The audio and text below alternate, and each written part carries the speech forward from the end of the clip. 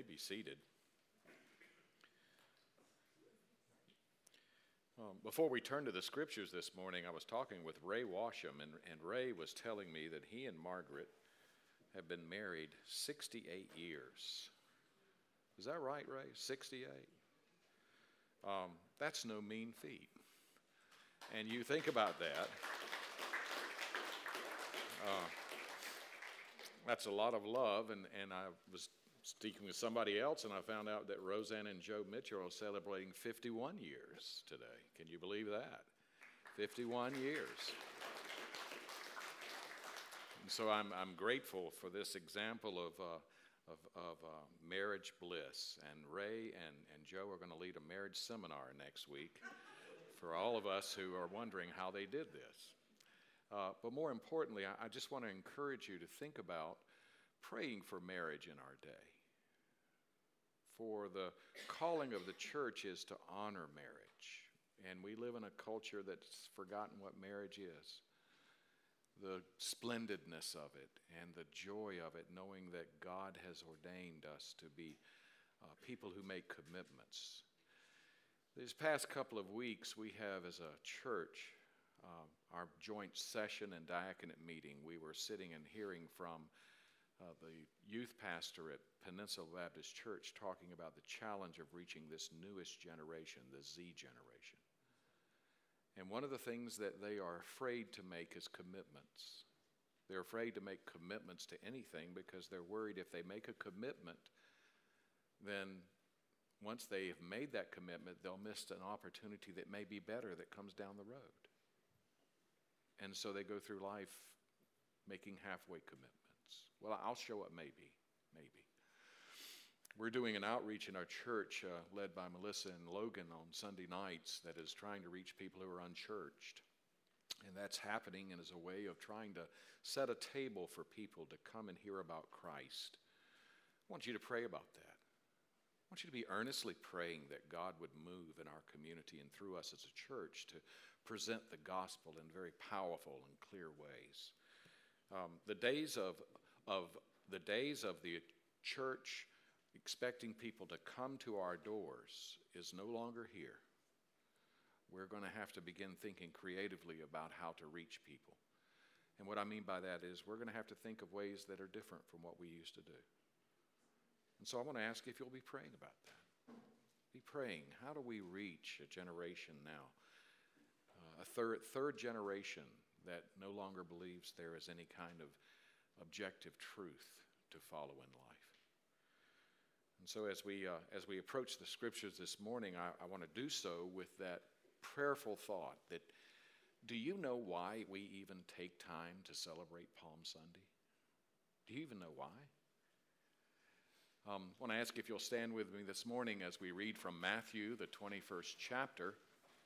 Matthew records for us what the other Gospels record, and it is a story about Jesus entering Jerusalem, and it's called traditionally in the Bibles you have, it's subcategorized or titled the triumphal entry, and it was anything but triumphal. As they approached Jerusalem and came to Bethphage on the Mount of Olives, Jesus sent 2 disciples, saying to them, "Go to the village ahead of you, and at once you will find a donkey tied there, with her colt by her. Untie them and bring them to me. If anyone says to you, 'Say that the Lord needs them,' and he will send them right away." This took place to fulfill what was spoken through the prophet. "Say to daughter Zion, see, your king comes to you, gentle and riding on a donkey and on a colt, a foal of a donkey."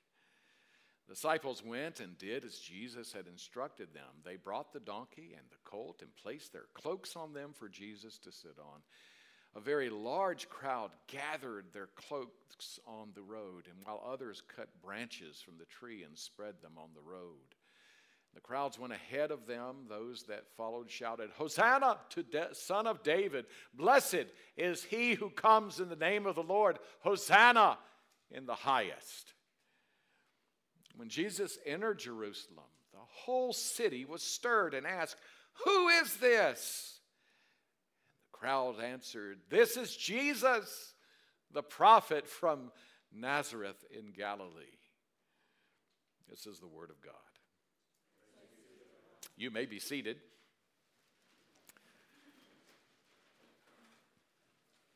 When Cindy and I had the opportunity to take Ann for a graduation present, we told her, we said, we would love to take you someplace special to celebrate the fact that you have graduated from college.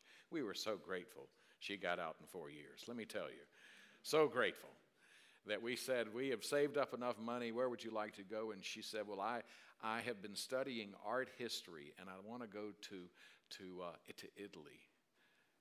And so we were floored.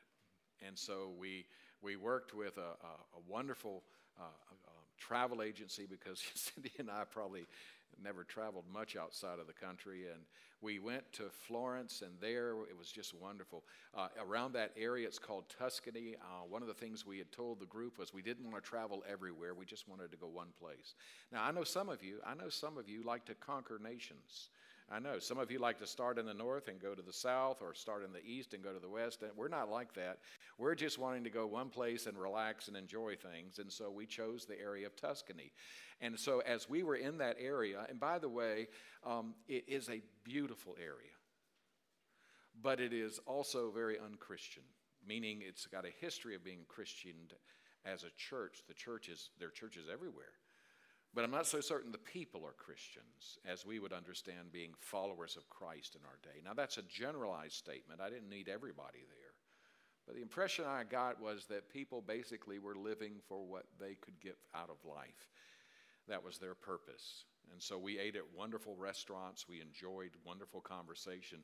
But during the times we were in the restaurants, one of the things that just bothered the Nicky out of me was that every time we ate bread, something was missing.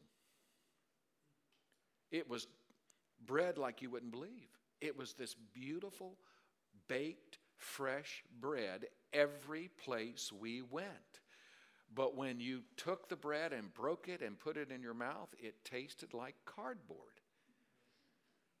And I just couldn't figure out what was the problem here. So I would ask people, I would say, what is it about your bread that's so different? And people looked at me like I was crazy.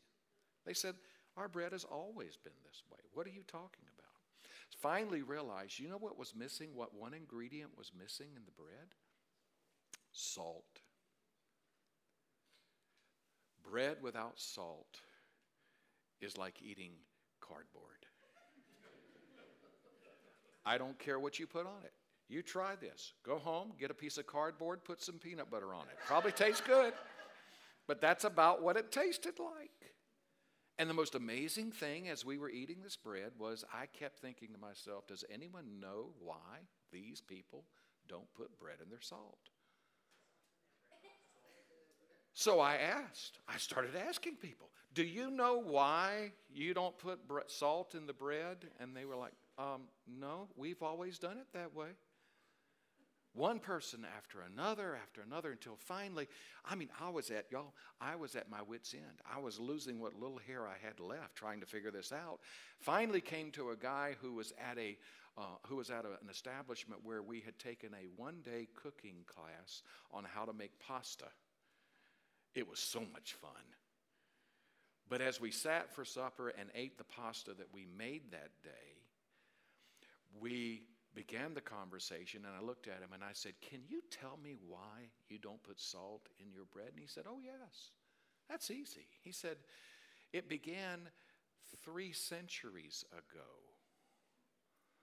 when the government, the king, needed money, so he taxed the salt that came from the coast. And that's when people said, well, I'm not going to pay that tax. And what did they do? They just didn't put salt in the bread. Didn't put salt in the bread. And so from those days forward, if you go to Tuscany, even today, you have to ask for salt to put on the bread or put it in the olive oil. Isn't that strange? Now, it causes you and I to think clearly about some things that you and I may take for granted, because we're entering the week of Easter. We're entering a time that on the church calendar was more important than Christmas. In fact, before the turn of this last century, to celebrate Christmas the way we do would be seen as pagan worship. Because the church in America during those days understood that this week was the most important week of our spiritual life as believers, because it was the week we understood how our salvation was bought and how we were paid for through the blood of Christ. And yet today, if you go around and look at our stores and look at what's happening in our culture, you ask people, what is Palm Sunday? How many people do you think could tell you? It's the day we celebrated the coming of our King. I'm worried. I'm worried as a pastor. I'm worried as a Christian, because I'm thinking we're living in days where you and I have to begin to think very creatively that there are chances that there may be reason people around us don't know these things anymore, and it may be our own fault. It may be because we have come culturally too comfortable with thinking we understand what we believe. When you look at the story, one of the things you find is that Jesus is entering the city of Jerusalem. Now, one of the problems in preaching from the Bible is that I have 20 chapters that came before what we just read. Do y'all have about 16 hours to go through that? But I have 20 chapters in Matthew we did not even read. And now we're turning to chapter 21, and we're reading 11 verses. And what we're not seeing is all the teaching that Jesus gave, beginning with the Sermon on the Mount in chapter 5, and saying, you have heard it said, but I say to you. Remember those? You have heard it said, do not commit adultery, but I say to you, if you've looked at another person with lust, you've already committed adultery. You see, this teaching of Jesus was radical. And so when you come to Jerusalem, you come to an end of a story where basically people have heard Jesus teaching for a very long time. People have heard about his healings. They've heard about the miracles he's done. They know who this man is. But as he's coming into the city, the crowd cries out, who is this? As if they don't know. And some respond, this is Jesus. Do they say the Son of God? No. This is Jesus the prophet from Nazareth.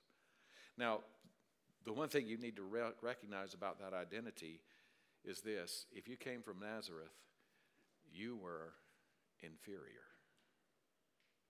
You were a half-breed. So how important could Jesus possibly be? Well, here's what I want you to remember about this story. There's a Persian proverb that really puts it together for you, and it really is quite powerful. The first 4 lines of the Persian proverb is, there are those who know, there is he who knows not and knows not that he knows not. He's a fool, shun him. When I was talking with those people about bread in Tuscany, and they didn't know why they ate bread, they just ate it. They were foolish, because they just did something out of a tradition. And it's a very dangerous place to be. When you do something because you don't know, and you don't know, that's called ignorance. And there are some people who are looking at what's happening in our world today, and they're just shaking their head. Some of you have told me that. So I don't understand this culture. I don't understand what's going on. I don't understand why we are living the way we're doing our life as Americans. And I want you to know it's because we've lost something. And we've lost it so incrementally that we are no longer, as a culture, able to discern the missing ingredient. We're missing it as a culture. The second part of the proverb is this. It says, then, he who knows not and knows that he knows not is a child. Teach him. Well, what is that about? Well, it's about the fact that there's some recognition. Wait a minute, something's not right here, but I can't figure out what it is. Something is not clear in my mind, but I know enough to know I better find out what is missing. And then the third part of the phrase is this: he who knows and knows not that he knows is asleep. Wake him. Cindy and I just went out to celebrate our anniversary this past Friday and Saturday. We went up to a wine tasting. And so we were at, I don't know if you've been to this place, it's called Round Peak. It's got a beautiful setting looking over things.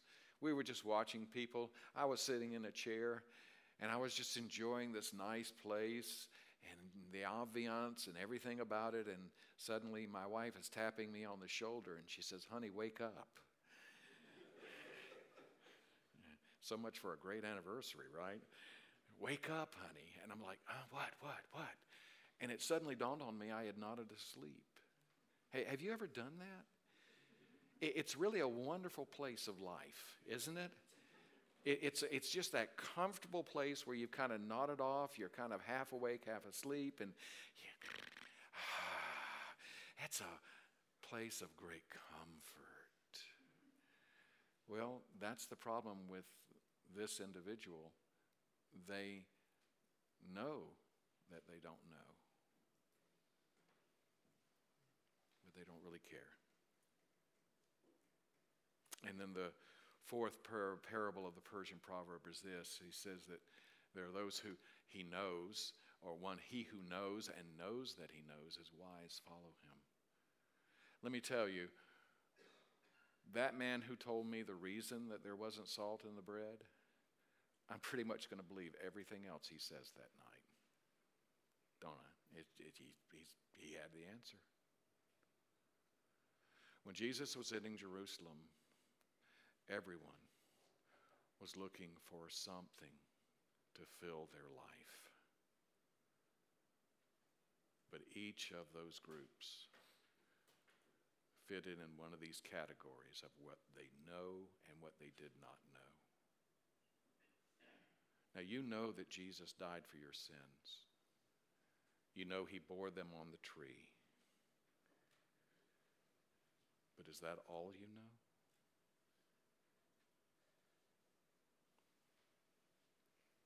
I dare say that that's probably the knowledge most people have about Christ. Most people today will say Jesus was a good teacher, much like the crowd who said he was a good prophet. But is that all we know? Here's what I want to show you this morning about the triumphal entry that we find out about Jesus that is such good news for us. First, this Jesus who entered Jerusalem is our vicar. He's our vicar. What does that mean? He came as the king that was being expected to come and deliver his people from their sins. If you go back to the verse, and I don't know if you saw it, but in Matthew, as you go back to Matthew chapter 21, you'll see that he is someone who rides on the back of the foal or the colt of a donkey. And so in doing so, one of the things that's really amazing is he's not the kind of vicar they were expecting, in the sense that when we think of someone who's going to have the answers, when we think of someone who's going to be giving us the solutions to our problems, we're expecting someone like a white knight on a white silver horse, aren't we? I mean, let's face it, every 4 years, we as people begin to argue with each other about who's going to become the president of the United States, as if they would have the answers to the problems we're facing. Really? Do you really believe that if we just change political seats in our country, that the things that are missing in our lives are going to suddenly appear? Are you that foolish? Because the problems we're facing as a nation are spiritual. They're spiritual. And in light of that, we are reaping what we have sown for generations. And so when we say that Jesus is our vicar, what we're saying is that Jesus is the only one who could come and have a victory over something we had no power to defeat. And do you know what that is? Your sinful nature. Your sinful nature. When he became the vicar, he was the one who went to the cross and paid the penalty of our sin. But he was raised from the dead so that he would offer new life to anyone who would receive him. And that new life is a life led by the Spirit where we renounce sin. We don't embrace it. We try to resist its influence. We don't follow it. We see him as the King that has now come, who not only can lead us into a way of life that is precious and wonderful, it is a life filled with joy and happiness, but it is a life that is empowered by him. That he brings the power for us to live. And so when Jesus says, like in Matthew, that my word you shall live, my word alone, he's talking about that word of God that's in our hearts, that lives within us. Psalm 119, I have hidden your word in my heart that I might not sin against you. The whole concept there is that God's word becomes the focus of our life. Did you hear, by the way, that Tiger Woods is going to play golf again this week? You would have thought that Jesus entered Jerusalem. There has been nothing but talk about Tiger Woods. Some of you are surprised, I can tell. And you're just thinking, what? Tiger who? No, Tiger Woods, the greatest golfer. He's coming back to life. He's going to lead the golfing community into greater heights. And you would think over the last week that Tiger Woods was the answer to the problems of every golfer in the world. Well, you know what Tiger Woods can never do for you? He can never make your life, he can never make your golf game better. I don't care how many times you watch him. And just like that, people think of Jesus in the same way. But there is so much more to Jesus. He not only can give you an example of how to live, as your vicar, he can lead you into the ways of righteousness that actually bless your life. Isn't that glorious? When Jesus entered Jerusalem, he offered that to those people. And one of the Gospels records for us that he began to weep. Do you know why Jesus would weep? Because he had come to give them what they needed in order to live, and they rejected him. And he cried out, "Oh, Jerusalem, Jerusalem, if you'd only known." And because they rejected him, 40 years later, Jerusalem was in rubble, destroyed. The second thing that Matthew wants us to understand about this Jesus is that Jesus is our peace. Some of you have been overwhelmed, and I've talked to you, and I've been worried in my heart for you because you look at what's happening in Ukraine and you look at our economy, and you begin to say, what's going to happen to our nation? Let me tell you, I can tell you what was going to happen. Go to Matthew chapter 24. Jesus tells us, what does he say? That toward the end of the days, it will go from bad to worse. Are you surprised? Does that shake your confidence that somehow God is not in the heavens and everything is working out to his purpose? You see, when we say Jesus is our peace, we're not saying that Jesus is going to usher in a perfect life for us. I know some of you have been listening to sermons on TV that tell you that if you just come to Jesus, he'll pay all your bills, he'll give you a new car, he'll make your husband handsomer and skinnier. I know you've heard these. I know you've heard the sermons that basically tell you that if you come to Jesus, he will make your business prosper and everything will be perfect. But that's not the Jesus that came to Jerusalem.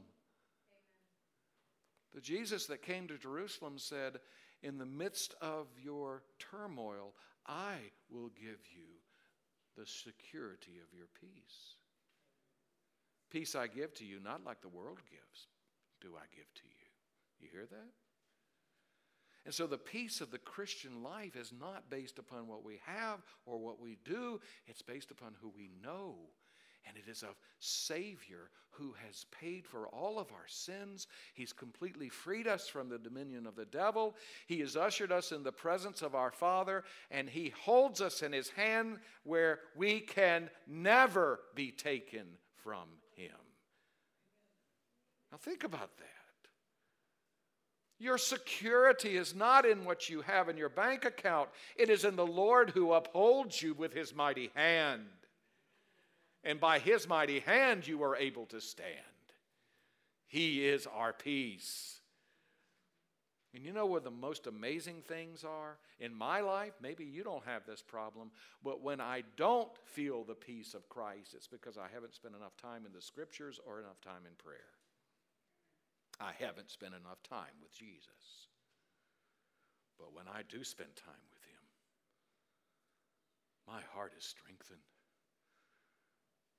My wrinkles on my brow are growing fewer, though the wrinkles of old age are getting bigger.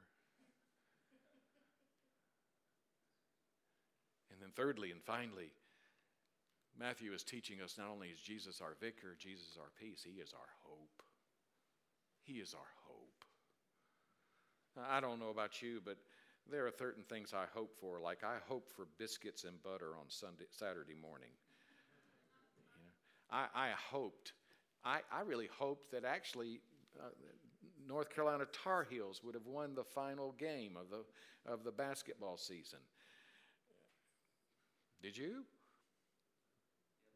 No comments. There are a lot of things I hope in that never come to fruition. But my hope in Jesus will always be firm, because my hope is not in something that is temporary, I should say. Jesus is not temporary at all. Why? Because he is our King, and he will never be dethroned. I want you to remember that Jesus is our King, and he will never be dethroned. There will never be a time that God will say to you, I'm sorry I forgave your sins. I take it back. God says, no, I will always forgive you and cleanse you. There is never a time when God says, I will take away your peace. He says, no, I am your peace, and I am with you to the end. There is never a time when we have to worry about the punishment that we so richly deserve, because Jesus says, I am your hope of eternal life, and I give it to all those who call upon my name. But here is the most joyful thing about Palm Sunday. When we say that Jesus is our King, we talk about a relationship with a person who does something in our hearts that we could not do for ourselves. The larger catechism, you heard Logan read the shorter catechism this morning. The larger catechism says, how is Christ our King? And the answer in that catechism is, as King, Christ calls a people called Center Church to himself out of the world. Did you hear that? That Jesus called you to himself. But it goes on to say, this Jesus bestows saving grace on the elect, meaning you who believe. That he rewards you when you obey him. Do you hear that? He rewards you as you follow him by faith and obedience. He corrects us for it when we sin. He preserves and supports us through all our temptations and sufferings. He restrains and overcomes the enemies that we face. And he orders everything for his own glory and our well-being. That this King Jesus executes justice and retribution against all those who reject him.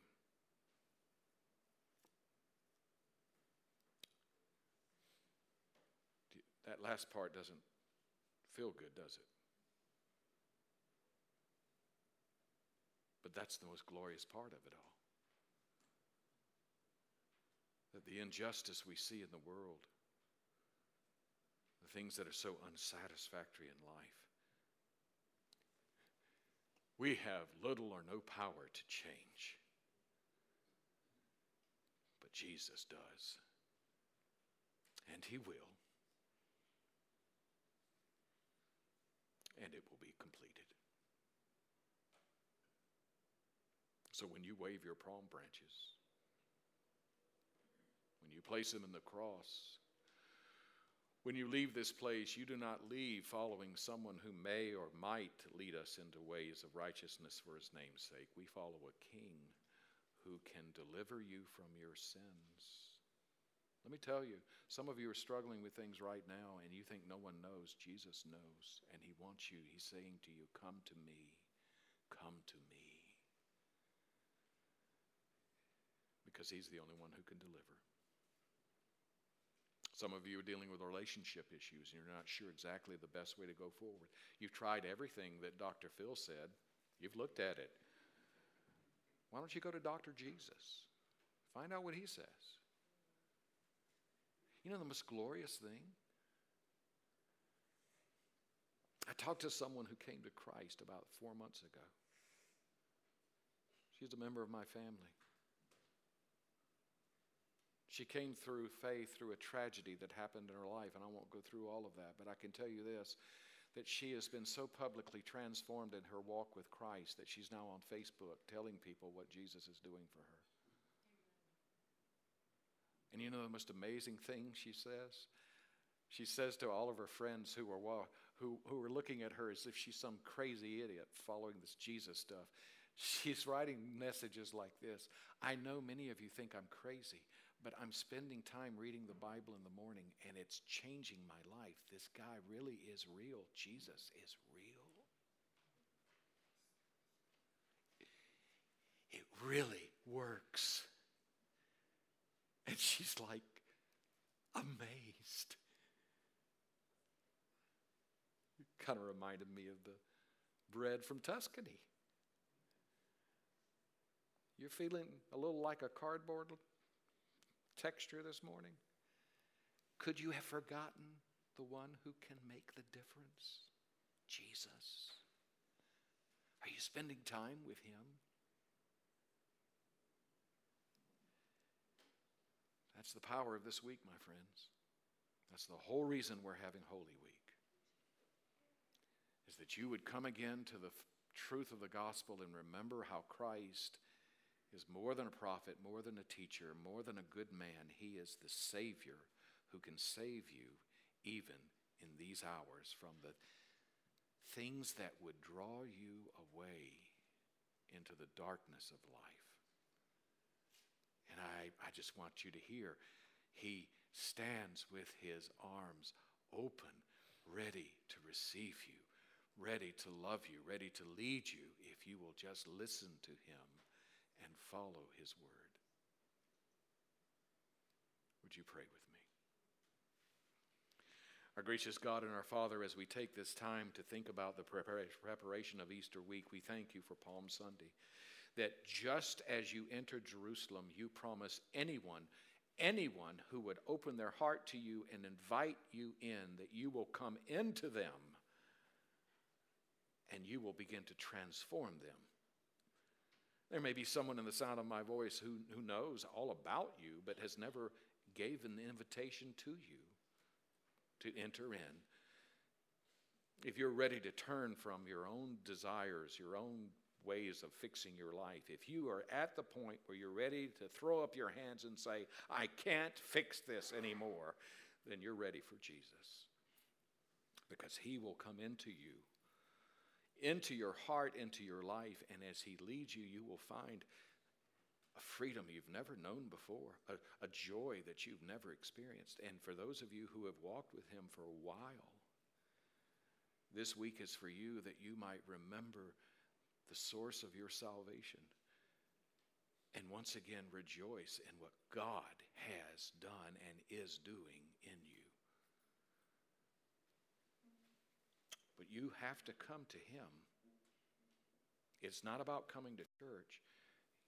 Each of us has to invite Christ every day. My prayer is that you would do so. We ask and we pray it in Jesus' name. And the people of God said together,